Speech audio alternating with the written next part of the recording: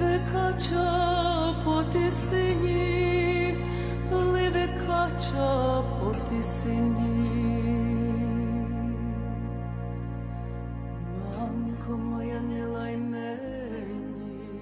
and welcome to the April 6th edition of Ukraine Without Hype. I'm Anthony Bardaway, here with my colleague Romeo Kokratsky. Later on, we'll also be having a guest, Joey Ayub of the Fire These Times podcast. Now, Joey is an especially special guest because we have been partnering with him on his Fire These Times podcast on a series on Ukrainian topics. So far, there are 2 episodes, one with Leila El-Shami and the other with Romeo. We'll be continuing this series in the future, discussing it from various perspectives that you may not have heard before. But first, we'll be starting off with some news items, an update on the goings and comings of the war itself.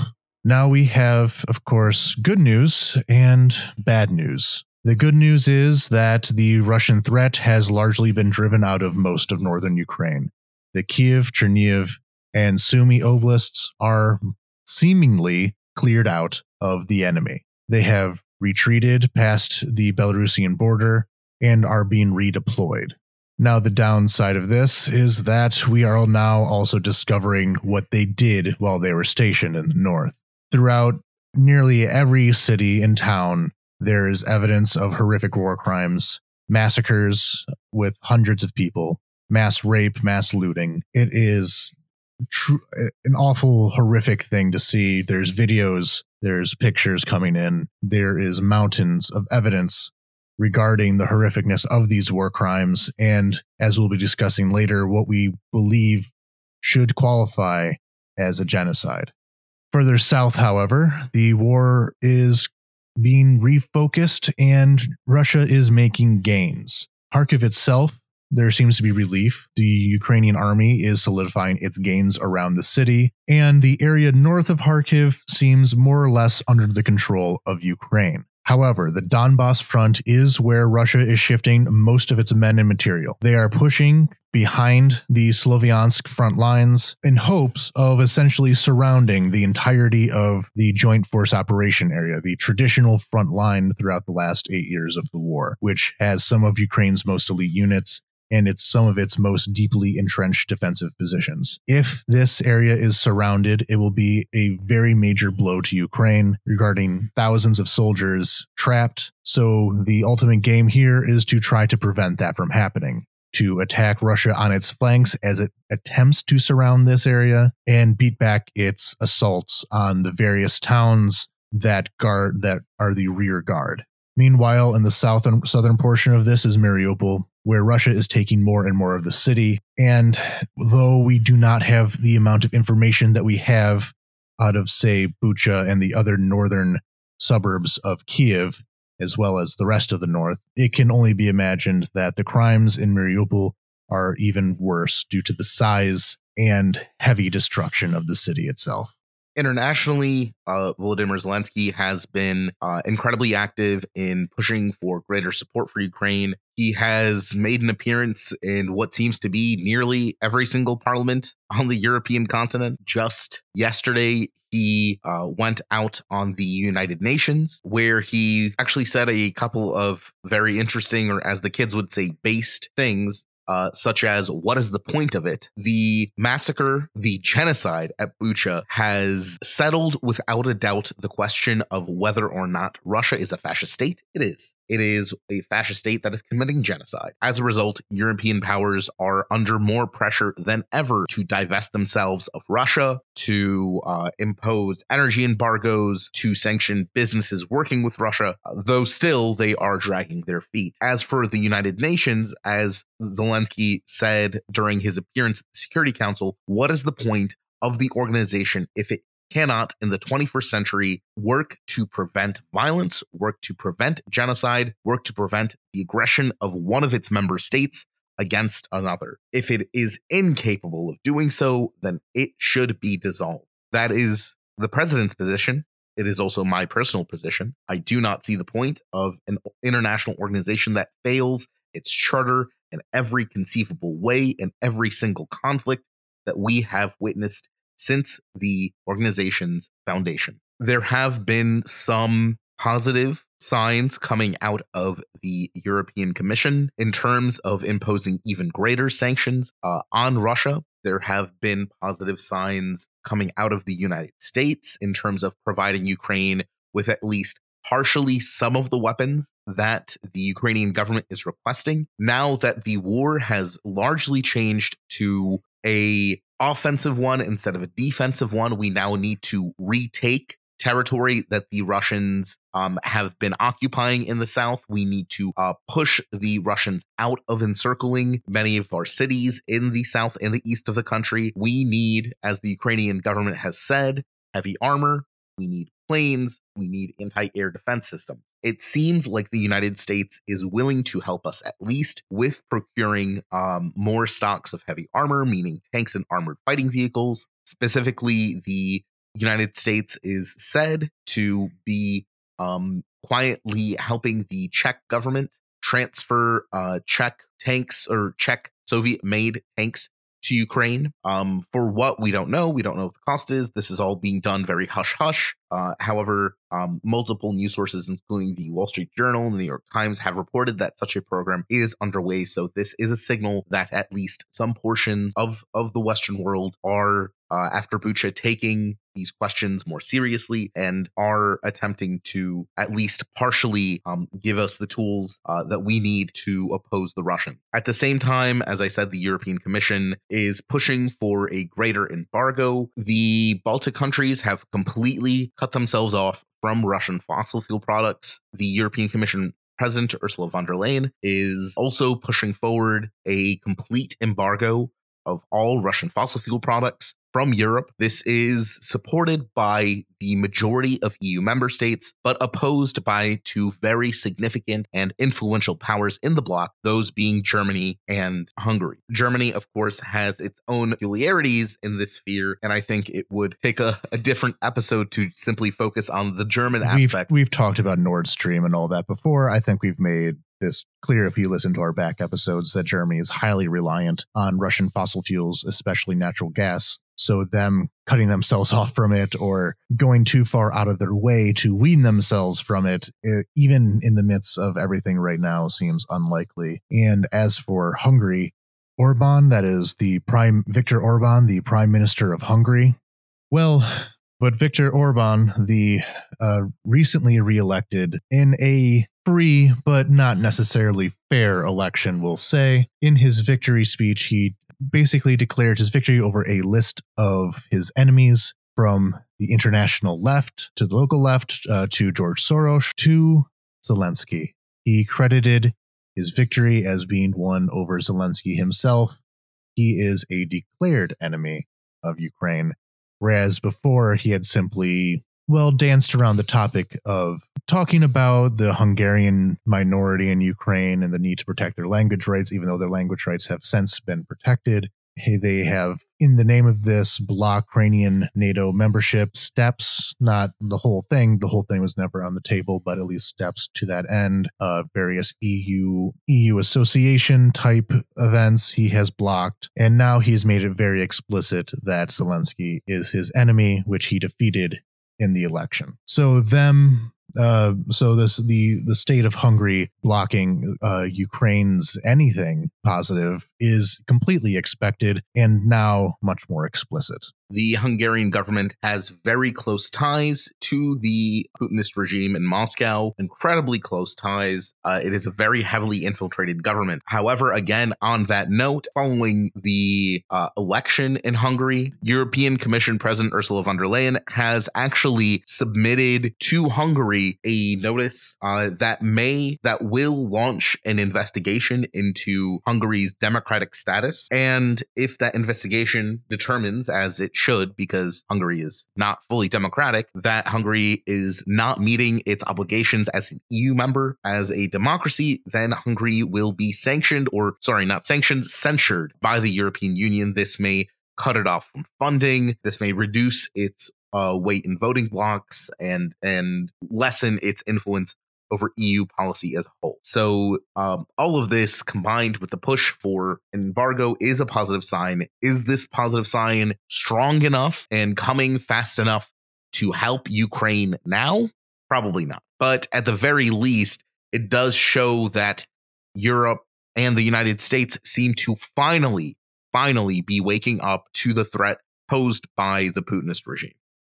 And one other detail there is that the EU has tried to do some kind of censure against Orban before, but this was largely blocked by his ally within the bloc, Poland. Poland has had similar issues of less than democratic measures that have run afoul of EU standards, so they have mutually protected each other from any kind of sanction or censure. Now, however, Poland is perhaps the leader in Europe against the Russian threat, so they may not take Hungary's pro-Putin, perhaps even enemy state status as lightly as they have in the past. The geopolitics of it, the security threat of it may perhaps, we don't know yet, be more important than Poland's protection of its various illiberal tendencies. We'll find out. Meanwhile, things are working as they were. Ukraine is attempting to obtain as much financial and economic support as it can from the various global financial institutions, though historically being in thrall to said global financial institutions has not led states in a good place at the moment. We don't have much of a choice because you need money to run an army, as Russia is very harshly learning. There are estimations that Russia has spent or has committed itself to spending already over $500 billion in the month plus or so of the war. Ukraine has taken, I think I saw an estimate that is also about $500 billion worth of infrastructure damage and costs associated with the conflict. The Ukrainian government is basically pressing on every single lever available in order to gain Ukraine as much support as possible. Zelensky even made an appearance at the Grammys to also call for greater support for Ukraine. The Ukrainian government is expending basically every diplomatic and cultural and every single effort to try and shore up our defenses and make us more capable of better resisting the Russian assault. In our next segment, where we'll be talking with Joey Ayoub, we'll be discussing a topic which has unfortunately entered the lexicon of Ukraine and Ukraine watchers and its people: genocide. So what is genocide? There are various laws about it. The international law is quite complicated. There are many statutes. It has gone through many cases, such in the case of former Yugoslavia, throughout Africa. But generally speaking, it is leaning on the Convention of the Prevention and Punishment of the Crime of Genocide, which was created in the aftermath of the Second World War and the Holocaust. And it states, in the present convention, genocide means any of the following acts committed with intent to destroy, in whole or in part, a national, ethnical, racial, or religious group as such, through the acts of killing members of the group, causing serious bodily or mental harm to members of the group, deliberately inflicting on the group conditions of life calculated to bring about its physical destruction in whole or in part, imposing measures intended to prevent births within the group, or forcibly transferring children of the group to another group. Now, there have been many things throughout the 20th century and before that would have fit this definition. Some have received the legal recognition of such, others have not. And I think it's important to look at some of these examples of leading up to the recognition of it being a genocide. And I think in this case, Rwanda really sticks out to me, in that afterwards, it is widely regarded as a genocide. You'll not find very many people who will deny it. But during the time, various politicians, especially the U.S. State Department, very much went out of its way to not call it that, because to call it that would mean having to act on it. So at one point, a reporter asked the State Department regarding Rwanda, how many acts of genocide does it take to make a genocide? To which the State Department representative had no answer. Because the answer is obvious. Any, really. There's no such thing as an act of genocide. There's only details within a broader genocide. Now, we believe that the actions that the Russian army did within Bucha and the other northern territories that have recently been liberated constitute acts of genocide. And as such, it's already fitting the definition of a genocide more generally. So what we have here are the acts, which we've already described: mass rape, mass massacres. If we look at Mariupol, people are being forcibly transferred from the territory of Ukraine to the territory of Russia. We have not had much time to get into that specifically, but that is happening. They're going through relocation camps and being forcibly placed into the various regions of Russia. This includes children. They're going through what the Russians euphemistically call quote unquote filtration camps. The filter here is to determine these Ukrainian citizens' quote unquote loyalty to Russia. Because again, Russia believes all of this is Russia and not Ukraine. In a bit, you'll see exactly what we mean by that and what the Russians mean by that in their own words. These filtration camps, however, no matter how euphemistically they may be named, are quite simply concentration camps.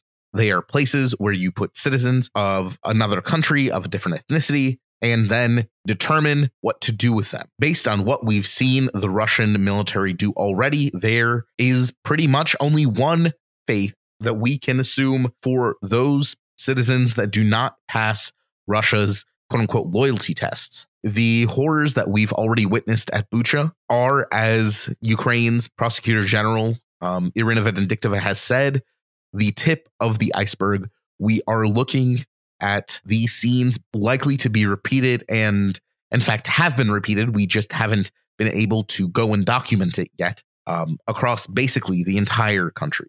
So we have our acts of genocide, but the other half of this is intent. Now, is this meant to be genocidal, or is this merely a very brutally prosecuted war? Well, we have a few public documents by the Russian government, which again, we believe constitute the intent of committing genocide. So in Putin's speech at the beginning of the war, he made various ways of explaining that Ukraine is not a real country and needs to be reabsorbed into Russia. We believed it was quite explicit.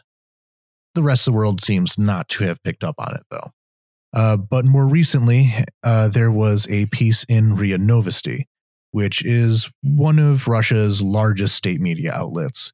It is very tightly controlled. If something is in there, it's because the Russian government wants it to be there. And it's not even considered too wild as far as Russian propaganda is concerned. It is basically in the mainstream. It is not, say, one of the far extreme Russian Orthodox publications, for example. And in this, it lays out a very specific case that, well, Romeo is the one who translated for NV, so maybe you can explain it in more detail.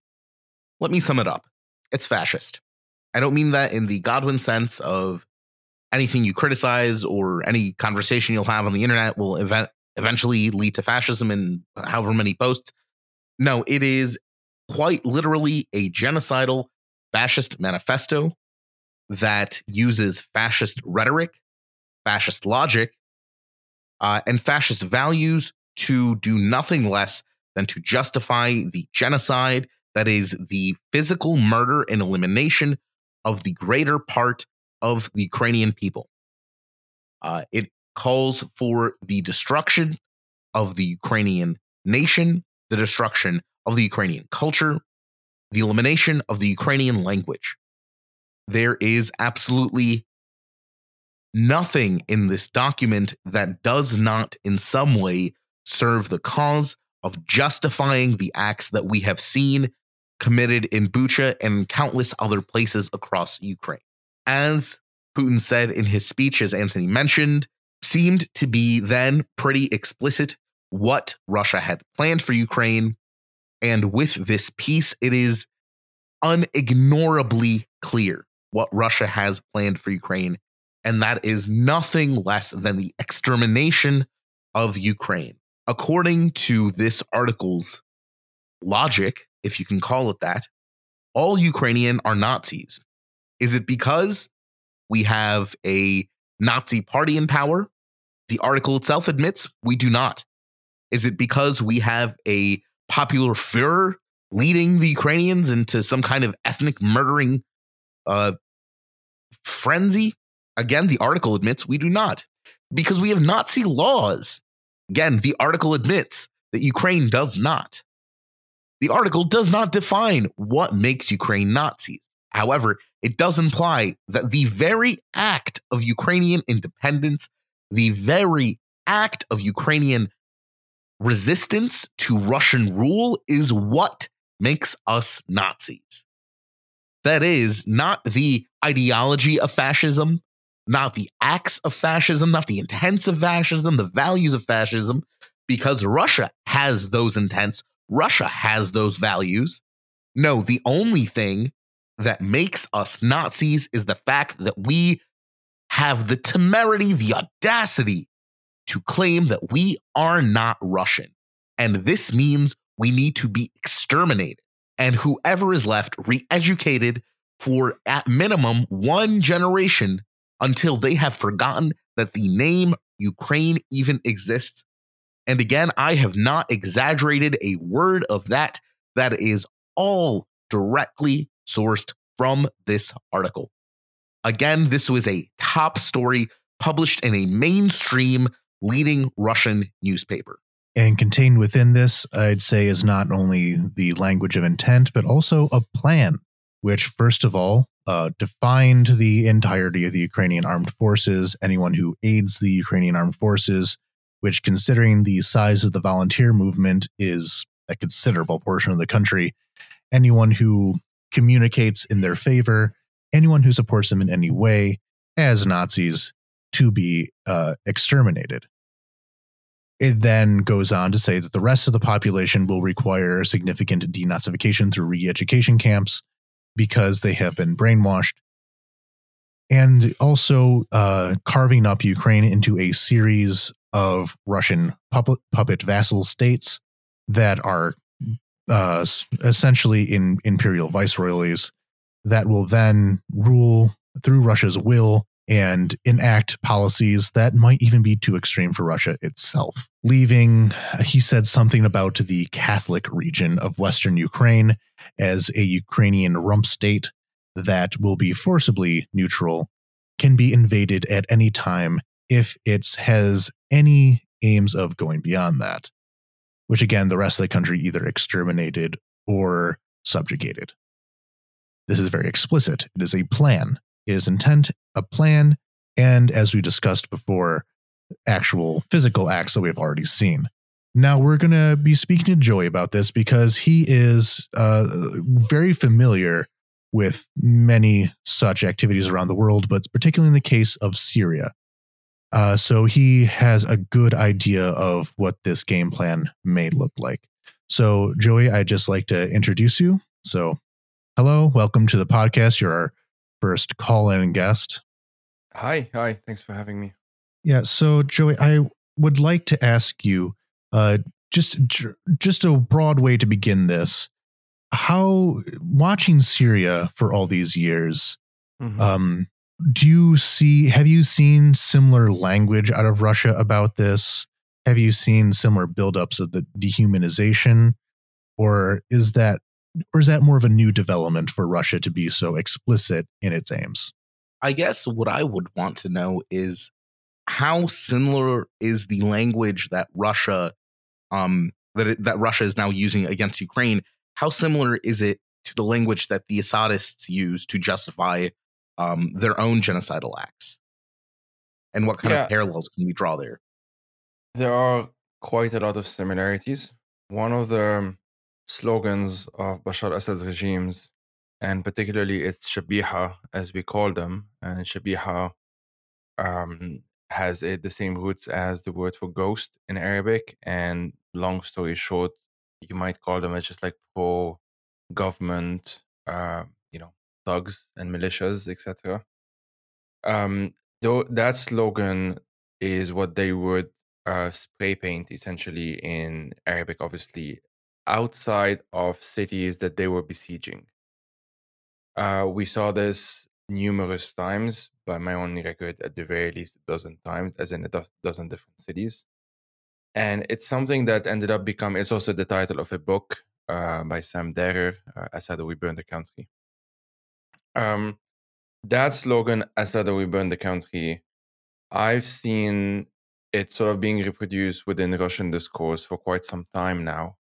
Obviously, often when it comes to Ukraine, but even further back, I remember reading one of Peter Pomerantsev's books, which I should say actually he is going to be one of the guests on that Ukraine series that we mentioned on the Far East Times. And he mentions this sort of, I can only describe it as a very deep cynicism. You know, it's that whole everything is possible or nothing is true and everything is possible. Essentially, like there is no way of knowing what is true, there is no way of knowing what is false. Therefore, any and all of the above could be true. Therefore, stop thinking about it because you will never know what the truth is. And even more cynical is a worldview that I can only call essentially like Russia or we burn the world. In Syria, it's very specific to Syria. In the past, it also included parts of Lebanon, where I am from. But for most of the Ba'athist regime's history, it has been Syria focused, obviously, the Syrian party and Syrian regime. With Russia, there are certain similarities, but obviously the history is different.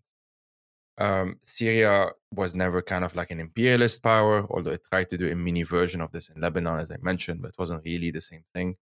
Whereas Russia obviously has this very long history.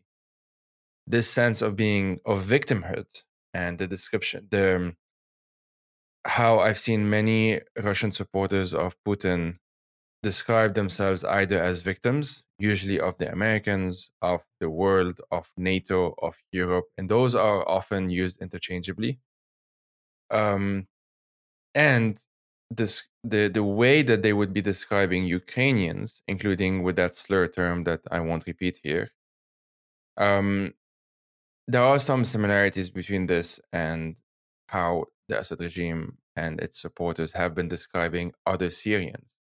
What changes is the vocabulary, because sometimes I would hear those same Russians call Ukrainians a so-called brotherly nation. So at the very least, acknowledging that there is such a thing as Ukrainian.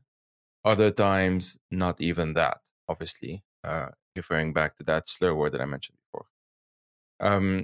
In Syria, it's not necessarily like you're not Syrian or you're not Arab or you're not Kurdish or what have you. It's you're simply not worthy of life. There's a German term for it, which I don't remember what it is actually, but obviously from the Nazi period. In Syria, it's kind of that. So there are some similarities and there are some differences, but I honestly think the differences are not that important, if you see what I mean, and they tend to be kind of superficial. Like the vocabulary might change and so on, but the intention is pretty similar. It's just semantics, right? Yeah. At the end of the day, it's mass murder of a group of people that refuses to submit to an authoritarian yoke. Basically, yeah. Yeah, I would And agree to the justifications for said extermination really don't matter in the long run. They don't matter. No, and they change a actions lot. speak for themselves. And the justifications change a lot. Now, one thing I've noticed, especially in Western discourse, I don't know how common it is within internal Syrian or Lebanese discourse, the idea of all the enemies of the Assad regime being, by definition, terrorists. Terrorist head choppers is one thing that I've heard them as just in immediate. If you are fighting against this state, then definitionally that means that you are a terrorist. Now we're also seeing that I'm seeing a very clear reflection of that in Ukraine with the Nazi example. If you are fighting against Russia, you are by definition a Nazi. So this very broad reaching, taking a type of enemy which most people would agree is a bad thing, terrorists are bad, Nazis are bad, and labeling your enemy it definitionally makes it so definitionally you're allowed to kill them, you're allowed to do essentially whatever you want to them because they are the easiest target available. Now, do you see this dehumanization as being now how common? And I kind of want to get into the Western perspectives as well. How how do you think about the idea of Westerners jumping in on this labeling as Nazis, as terrorists? Why do you think that is? Why do they buy so quickly into this framing, almost gleefully in a way, it seems? Yeah. Okay. So a couple of things. One, the Mhm. first part, like, yes, I do see similarities between Acidists essentially calling everyone who's not an Acidist a terrorist, and how apologists of the Putin regime call everyone who isn't an apologist of the Putin regime Nazi. I see similarities, and I think this is one of the points, and maybe that links to the second part of the question, which is this is what confuses a lot of people. They think, or a lot of people think, I think, that if a term is being used, let's say Putin using the term Nazi, therefore that must mean that there is some kind of justification for it. In the case of Syria, if Assad and his supporters are using the term terrorist, that means that there must be at least some kind of justification for it. And at the very least, what that creates is a sort of distancing from people who may otherwise be interested in, let's say, finding out what's happening in Syria.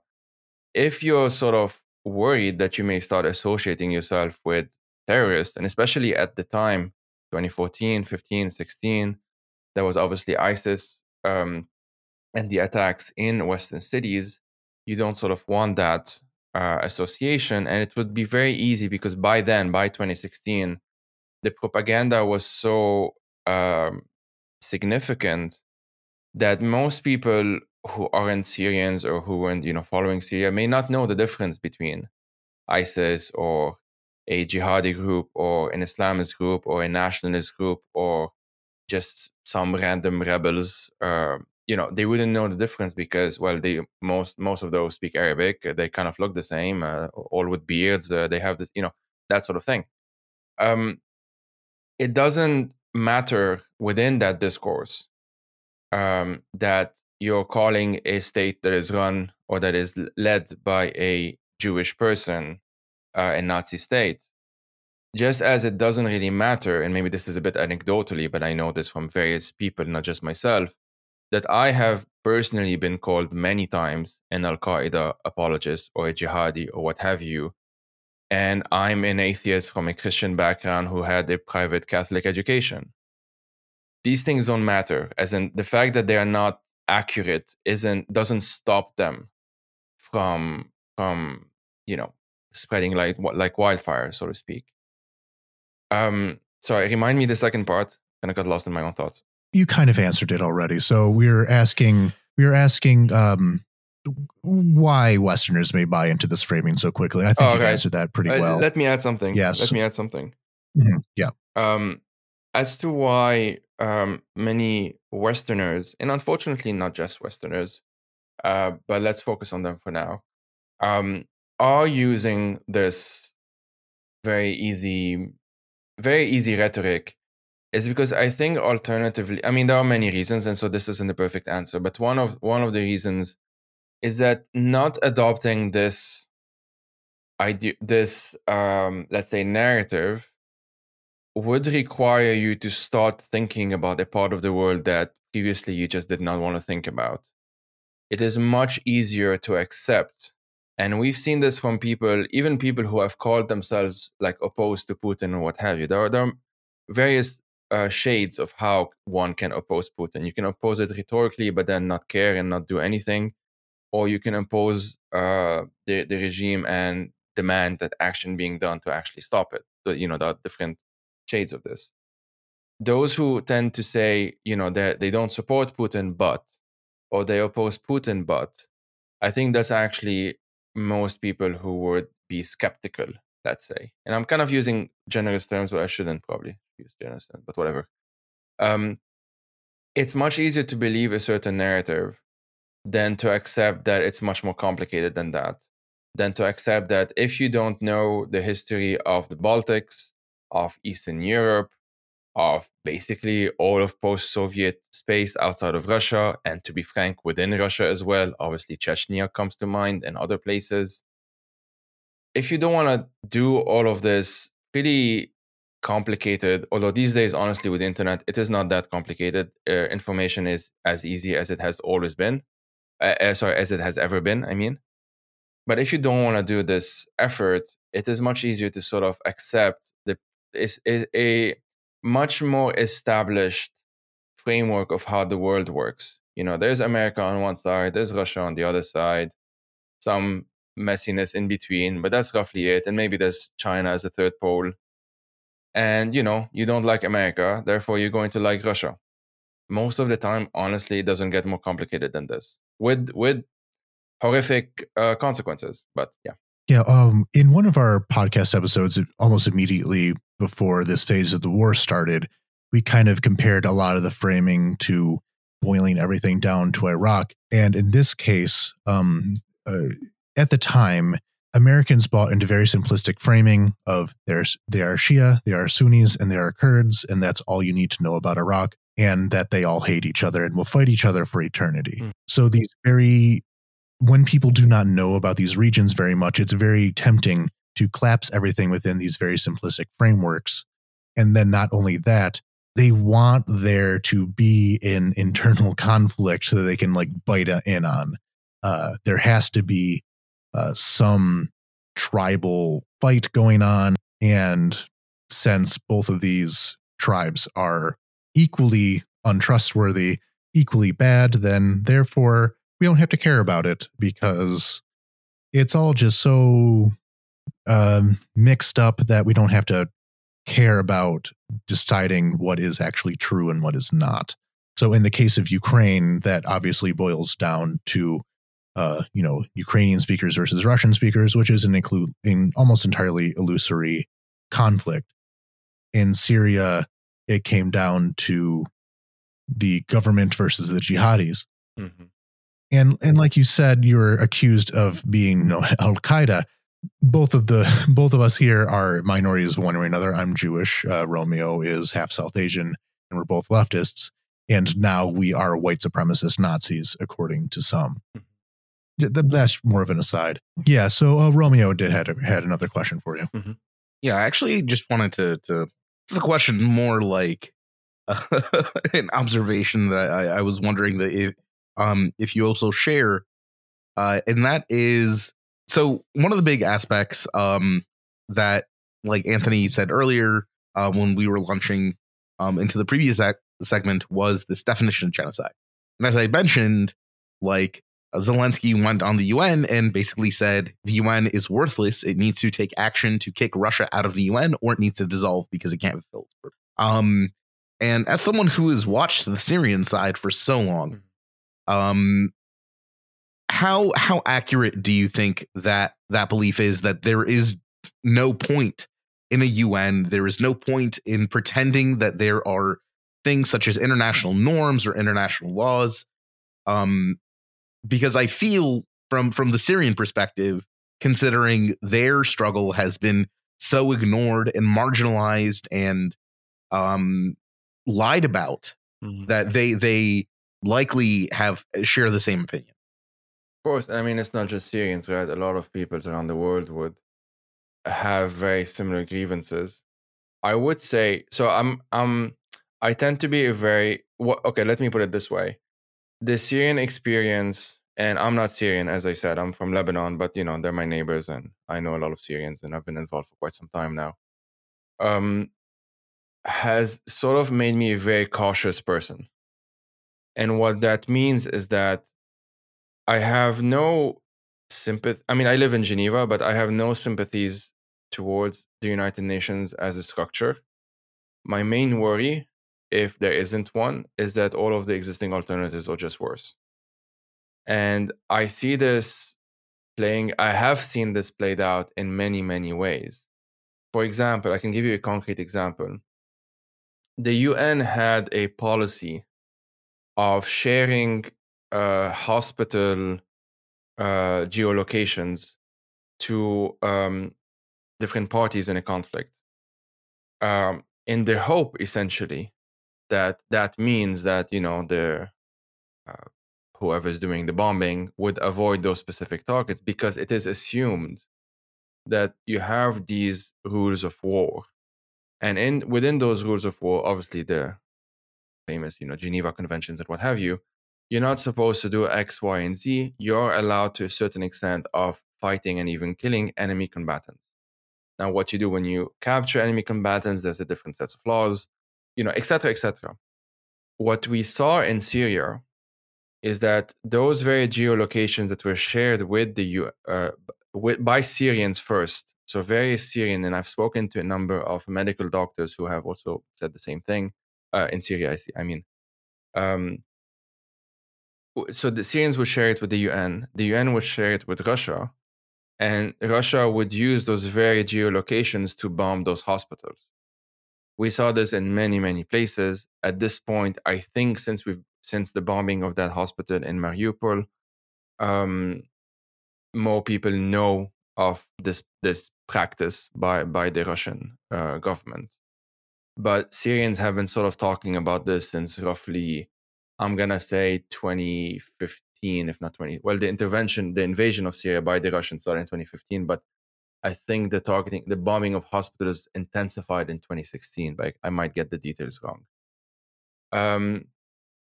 So this would be sort of my answer to this.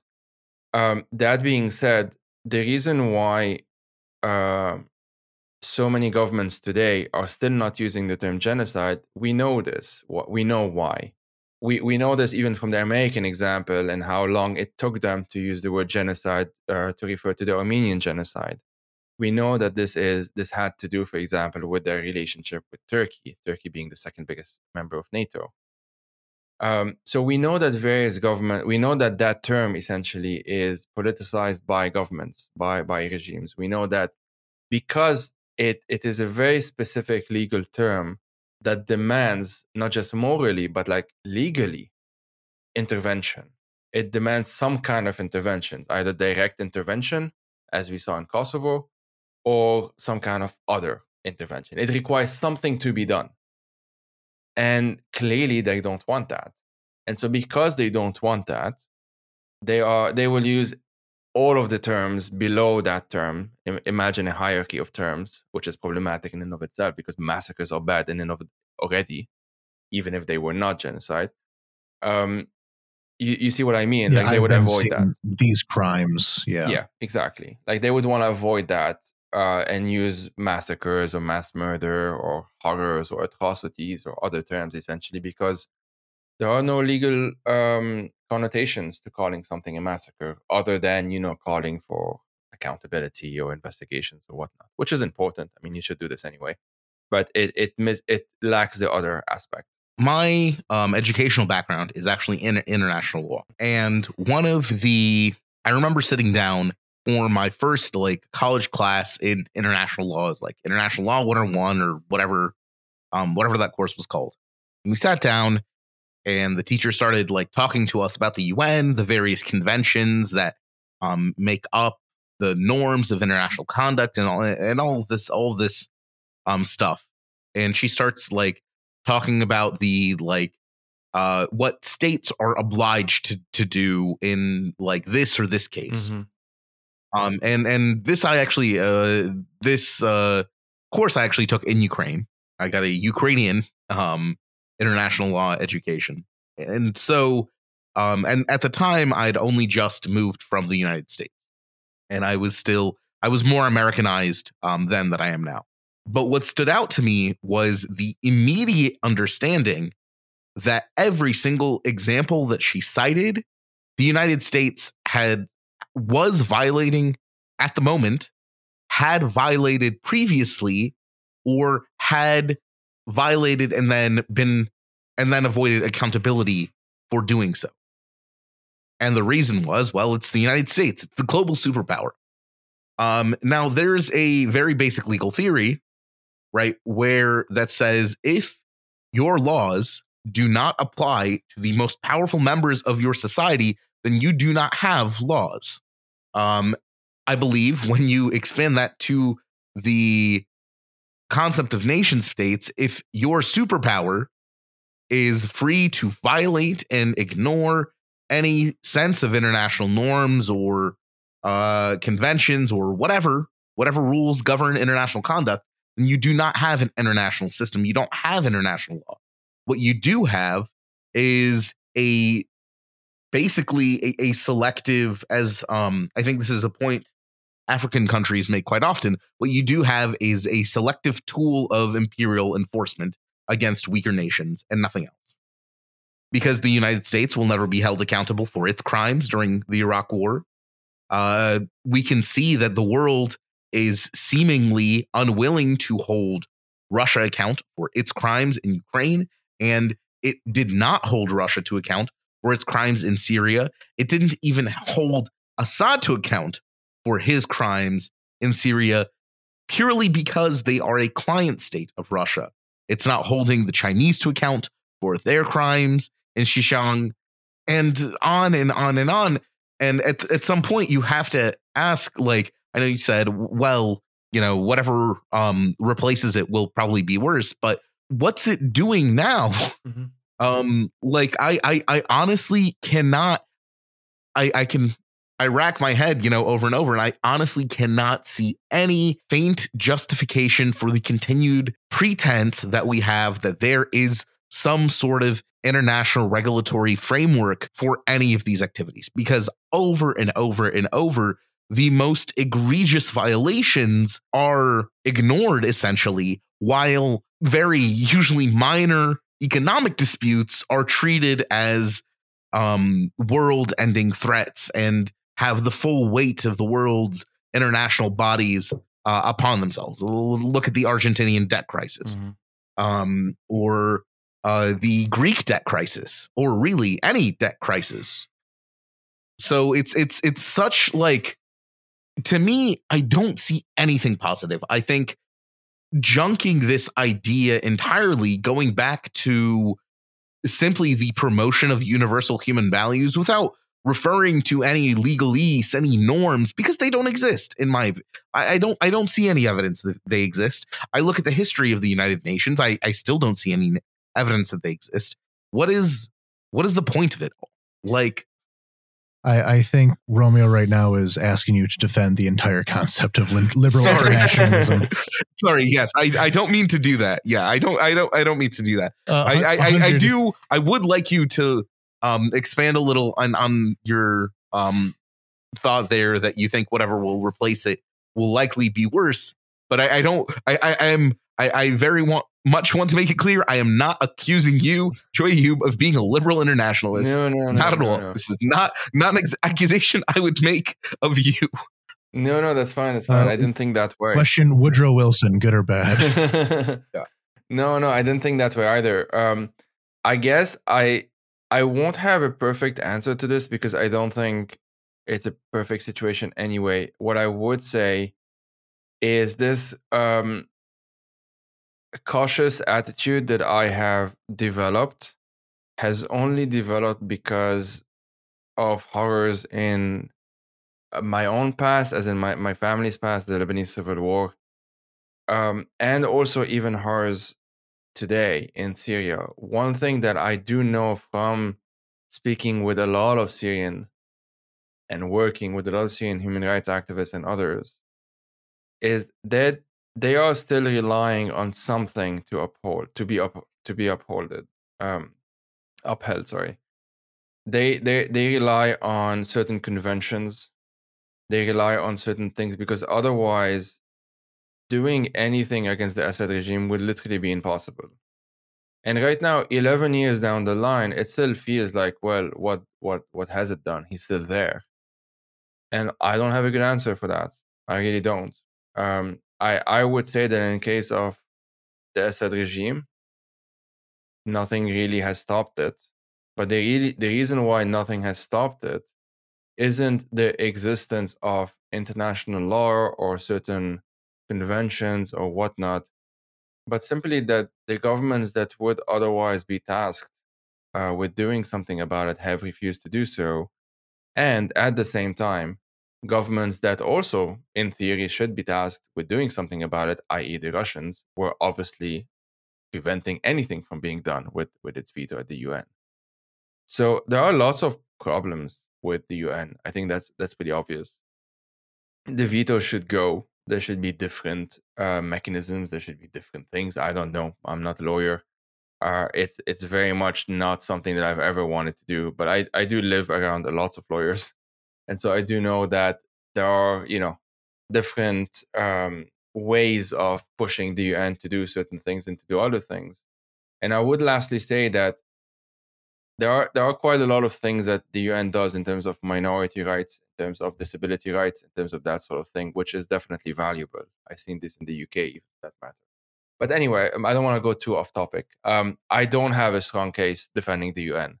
My only case is I do think if the UN collapses tomorrow, which Russia would apparently be happy to do, I really think that we would be seeing more like what's happening now in Ukraine, maybe times 10. That's sort of my worry. I go from everything with the assumption that it can be worse. And I think years of seeing this happening in Syria, but not just in Syria, sort of just everywhere. I've been studying quite intensively also not just the Holocaust, but also the Bosnian genocide. Whenever we think that it cannot get worse, I think we're wrong, essentially. And so that would be my only real take on this, which isn't a, particularly good one, to be honest. Um, eh, assuming things can always be worse is, in my experience, a pretty safe assumption to make. Yeah. Yeah. Yeah, and I do think that it's notable that one way that Russia has tried to avoid responsibility for this is very early on. They just up and left the Council of Europe. Exactly. They probably would have been sanctioned or in some way, but they basically said, "You're not firing us. We quit." So they definitely see these internationalist bodies as having some kind of weight to them, at least in the name of naming and shaming. Perhaps some of these countries that are more fence riders, such as India, Brazil, would have a harder case to make about the relationship with Russia if these very exacting proclamations are made against Russia from an international perspective and not just from this group of countries perspective. I also think just to add to this, if that's okay, it is also notable that Russia, when it goes to the UN, when it speaks to the media, when it does all of those things, they're giving very bad excuses for what they're doing. Pretty lazy ones. Elliot Higgins and the other folks at Bellingcat have been documenting this for a long time. I have myself, for that matter. They often use online conspiracy theories and they just copy paste them. They don't coordinate between them, as in the various embassies, the various politicians, because they just don't care. They don't think it matters. But it is notable, although trust me when I say that I don't think this is necessarily a good thing, but their bar is pretty low at this point. It is notable that they don't outright go to the UN and say, hey, we are fascist. We are about to get it to do a genocide, deal with it. They don't do that. And I think what worries me, and this is what I'm trying to maybe very badly express, is that something happens when a government, a totalitarian government, drops even the last pretenses. My worry actually right now is that we are seeing this in Ukraine. It's in the hundreds and it's in the thousands. I worry about what it happens when they make a decision, Putin or whoever's around him, although at this point it's basically only Putin and a few people around him, make the decision that, well, thousands isn't anything. Thousands doesn't count. It has to be tens of thousands. It has to be hundreds. It has to be millions. This is what I mean. It could get worse. This is what I mean. We haven't seen a Holocaust-like event since the Holocaust. We've seen, I don't want to say smaller versions because that just feels like demeaning them, but I think you know what I mean. We've seen Rwanda. We've seen Bosnia. We've seen Syria. We've seen many, many, many other examples, of course, around the world. In Myanmar. Yeah, every genocide is unique in its own Exactly, way, and exactly. comparing them can get real gross real quick, Absolutely, in my absolutely. opinion. So I definitely don't want to do that. I would only say that I worry that whatever is happening now can always get worse. And this is a worry I have about most situations when I don't see at least as far as I can tell, and I'm trying to be as, as observant as I can, I don't see indications from the people most responsible for atrocities, for the specific atrocities. Obviously, I'm talking about the Russian regime here. I don't see any indications yet that they are about to stop. And as the longer I don't see it, the more worried I get. Um, and I'm not obviously not the only one to say this. Many people have been talking about this for a long time. Peter Pomerantsev, Masha Gessen, so many thinkers have been saying this for quite some time. I worry that, to go back to among the first few things I was saying, that this whole Assad or we burn the country, but Russian version, Russia or we burn the world, I worry of this essentially being put into place, and maybe it's already being put into place, and we're all still seeing this thing happening relatively slowly, although at this point the pace is picking up. And yeah, we've seen many Russian supporters of the Putin regime going on state TV and saying, "Well, it's not gonna stop in Ukraine. Moldova would be next, or Poland would be next, or what have you." And I worry about this as well. In addition to what feels like being maxed out in my worries about Ukraine, but unfortunately, as I said, things can always get worse. When you say like Russia or we burn the world, Mm-hmm. Russia literally has nukes. Yeah. So that is, Yeah, I mean it quite literally. frankly, it is really terrifying to think that Back against the wall, what the options will be. yeah, and I mean the kind of the way I kind of comfort myself over this is my very sincere assumption and hope that Russia's nuclear infrastructure is as corroded and corrupt as every other aspect of their country. Or that there But are at there the are same five time, people who have to also approve it after he approves it, or something like this. There's a chain of command, and you always hope that one of them says, "No, this is too much." and that's what happened during the Soviet Union, right? Exactly. There was at least someone, even some low ranking guy, the guy who actually has to like give the order for the soldier to turn the key, that stepped back and said, you know what, no, this is crazy. And I'm hoping that that is still the case. But at the same time, the attitude that was there during the Soviet Union was nowhere near this nihilistic, like us or we will take the rest of the world with us at that wasn't present in the Soviet Union. There was some that they had there was an ideology that included the continued existence of the human race.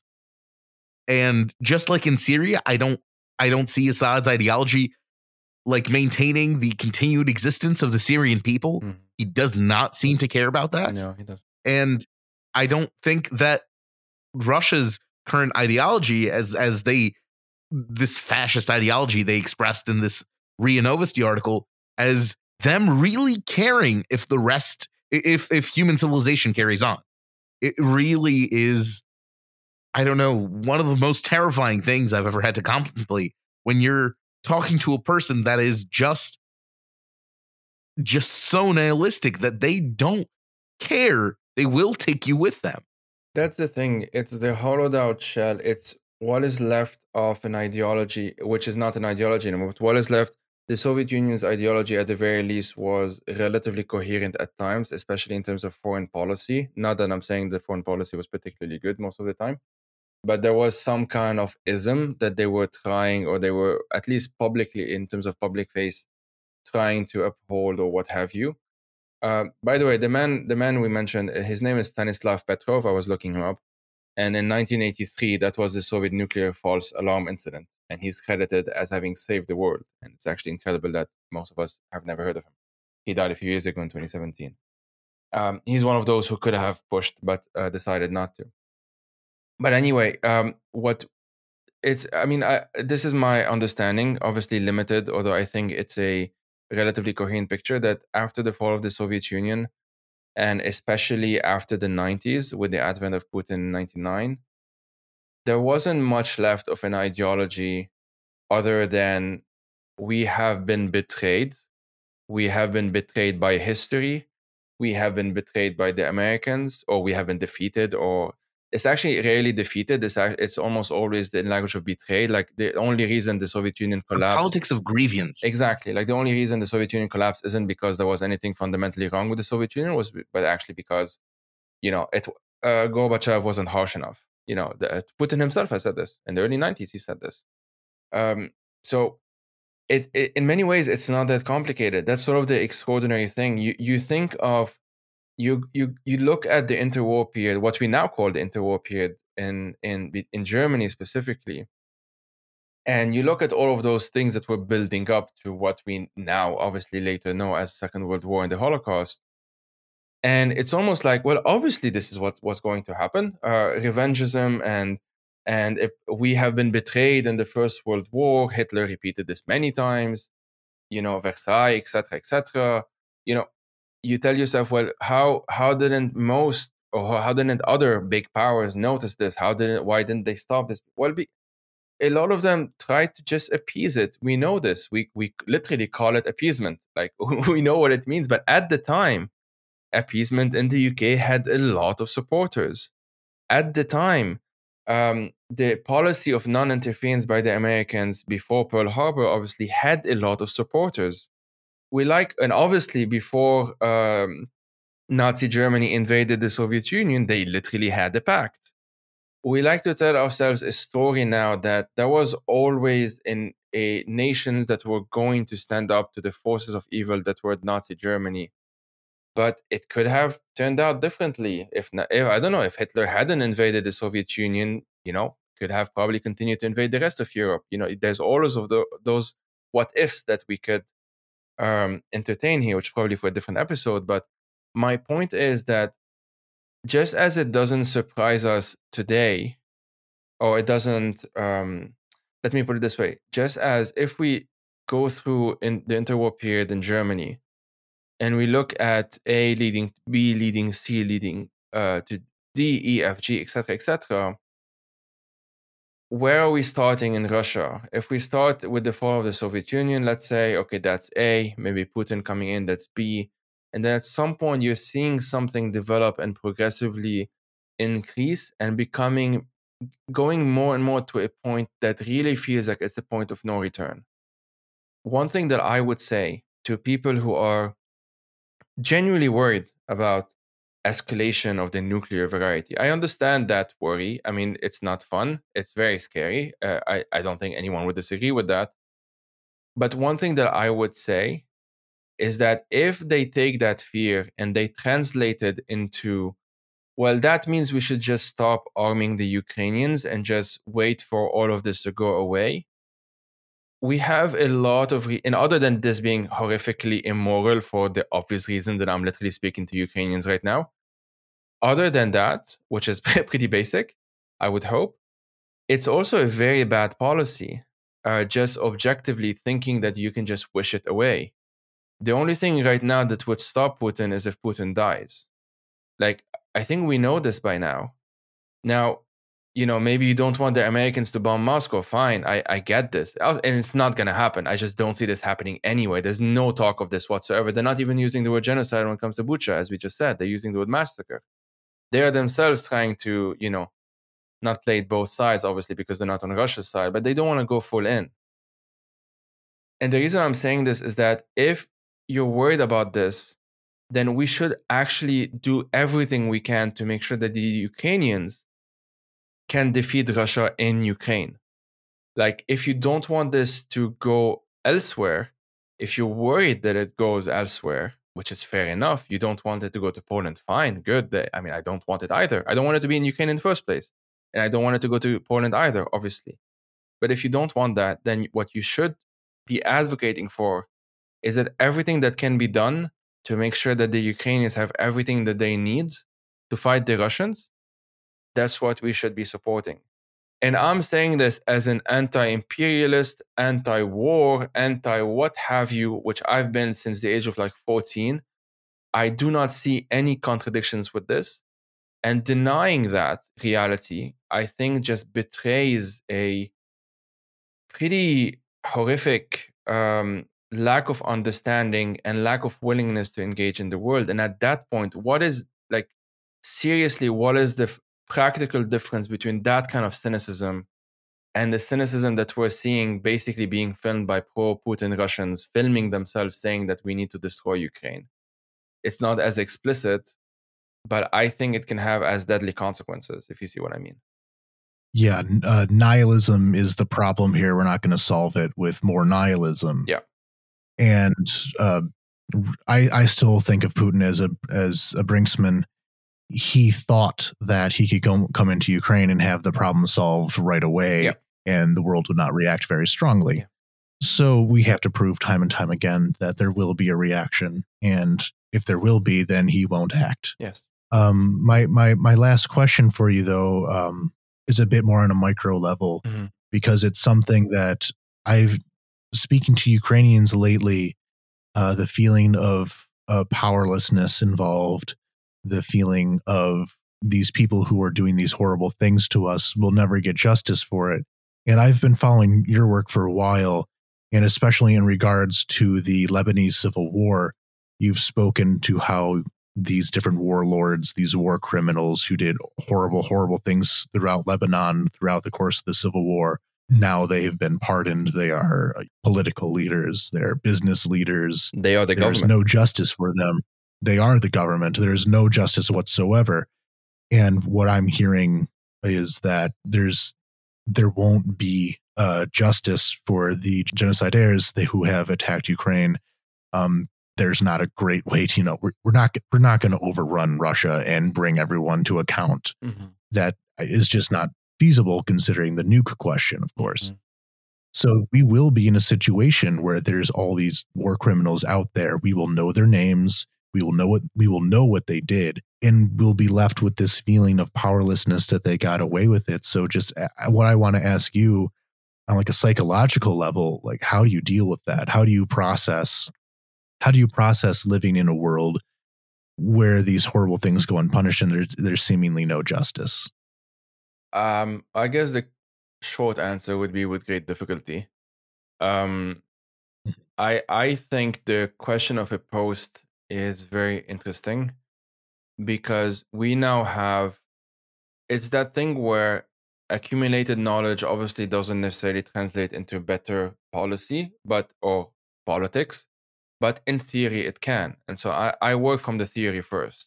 I say, okay, it can be done, because in theory most things can be done by humans that have to do with humans, including the horrific stuff as we're seeing literally right now.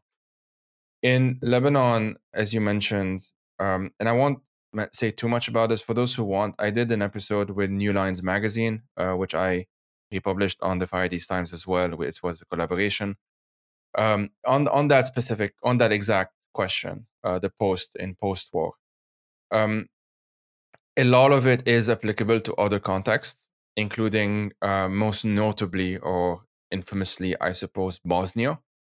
And my worry, although it's not going to be the same in Russia, just because it's a very different dynamic and we don't have, for example, a sectarian element in the same way or what have you, and it's not a civil war in any meaningful sense of the term. If you accept that it's civil war, you're accepting that Ukrainians are Russians, which by default basically is, Putin's line. So it's not a civil war, as unlike Lebanon and Bosnia, although in Bosnia, obviously, it was followed by a genocide. Actually, I would not describe Bosnia as a civil war. I retract that. But anyway, let's digress a bit. My worry is that we're seeing a lot of indications with Orban's so-called victory, with the same elections in Serbia. As we're recording this, there's the upcoming elections in France. We still don't know how that's going to be, with Le Pen kind of coming up in the polls. We'll see. I don't really care about polls for now. We're seeing a lot of potential problems within the camp, in this case, Europe, the EU, that is most likely to do anything about Putin.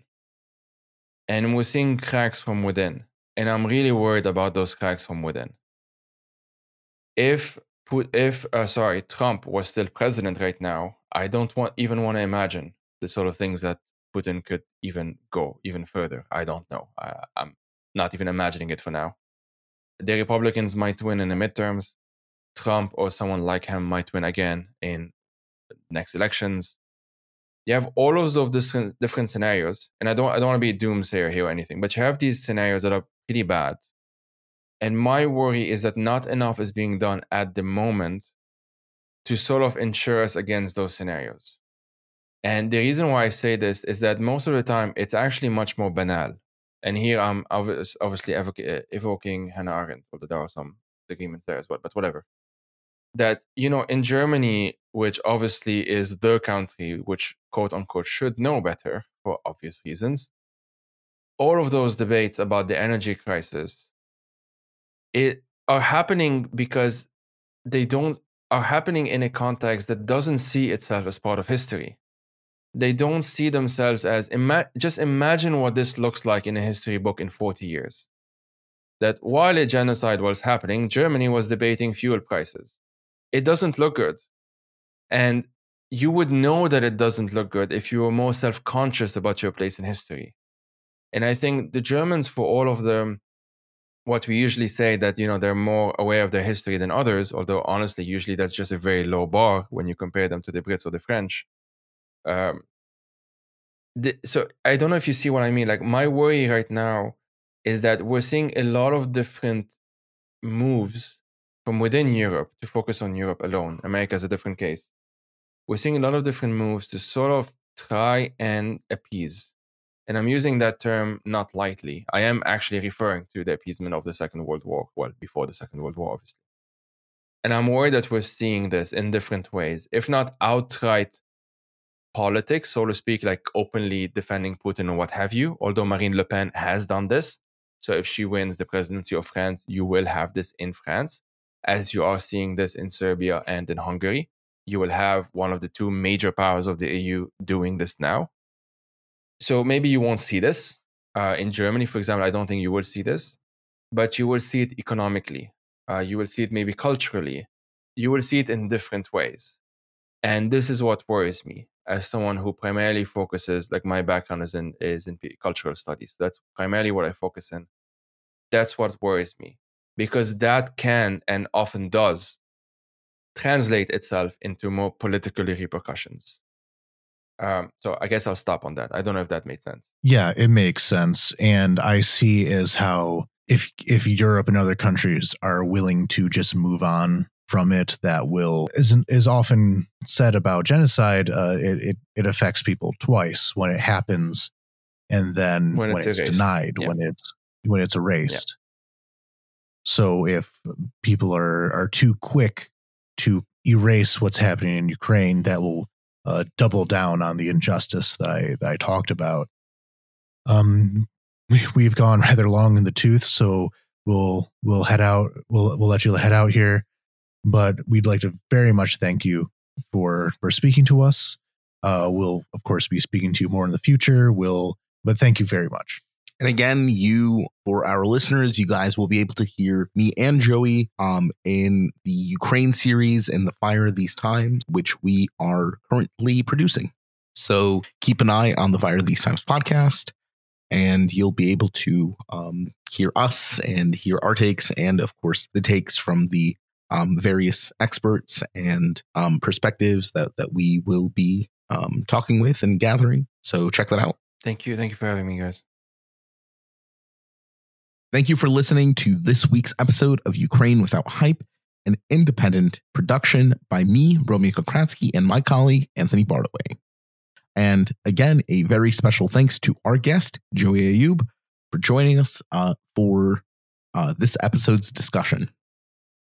As always, an enormous shout out and our basic internal gratitude to all of our patrons of any tier, but especially those who have pledged at tier 2 or above. And to show our appreciation, we will, of course, thank each of you individually.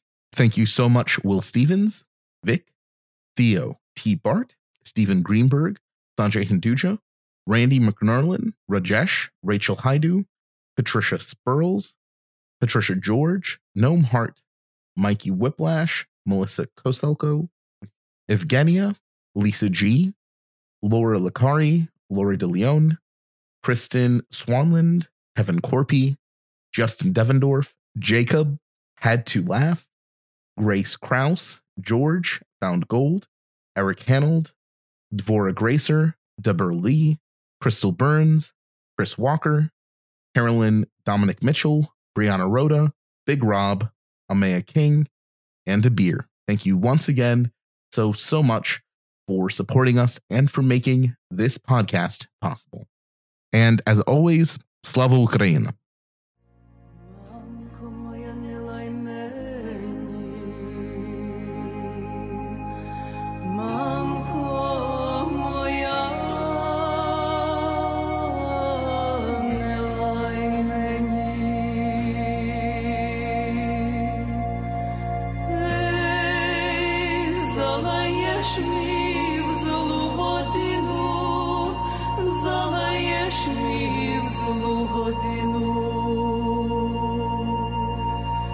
Сам не знаю, де погину,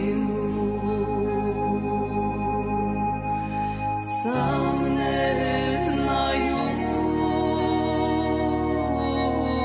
де погину.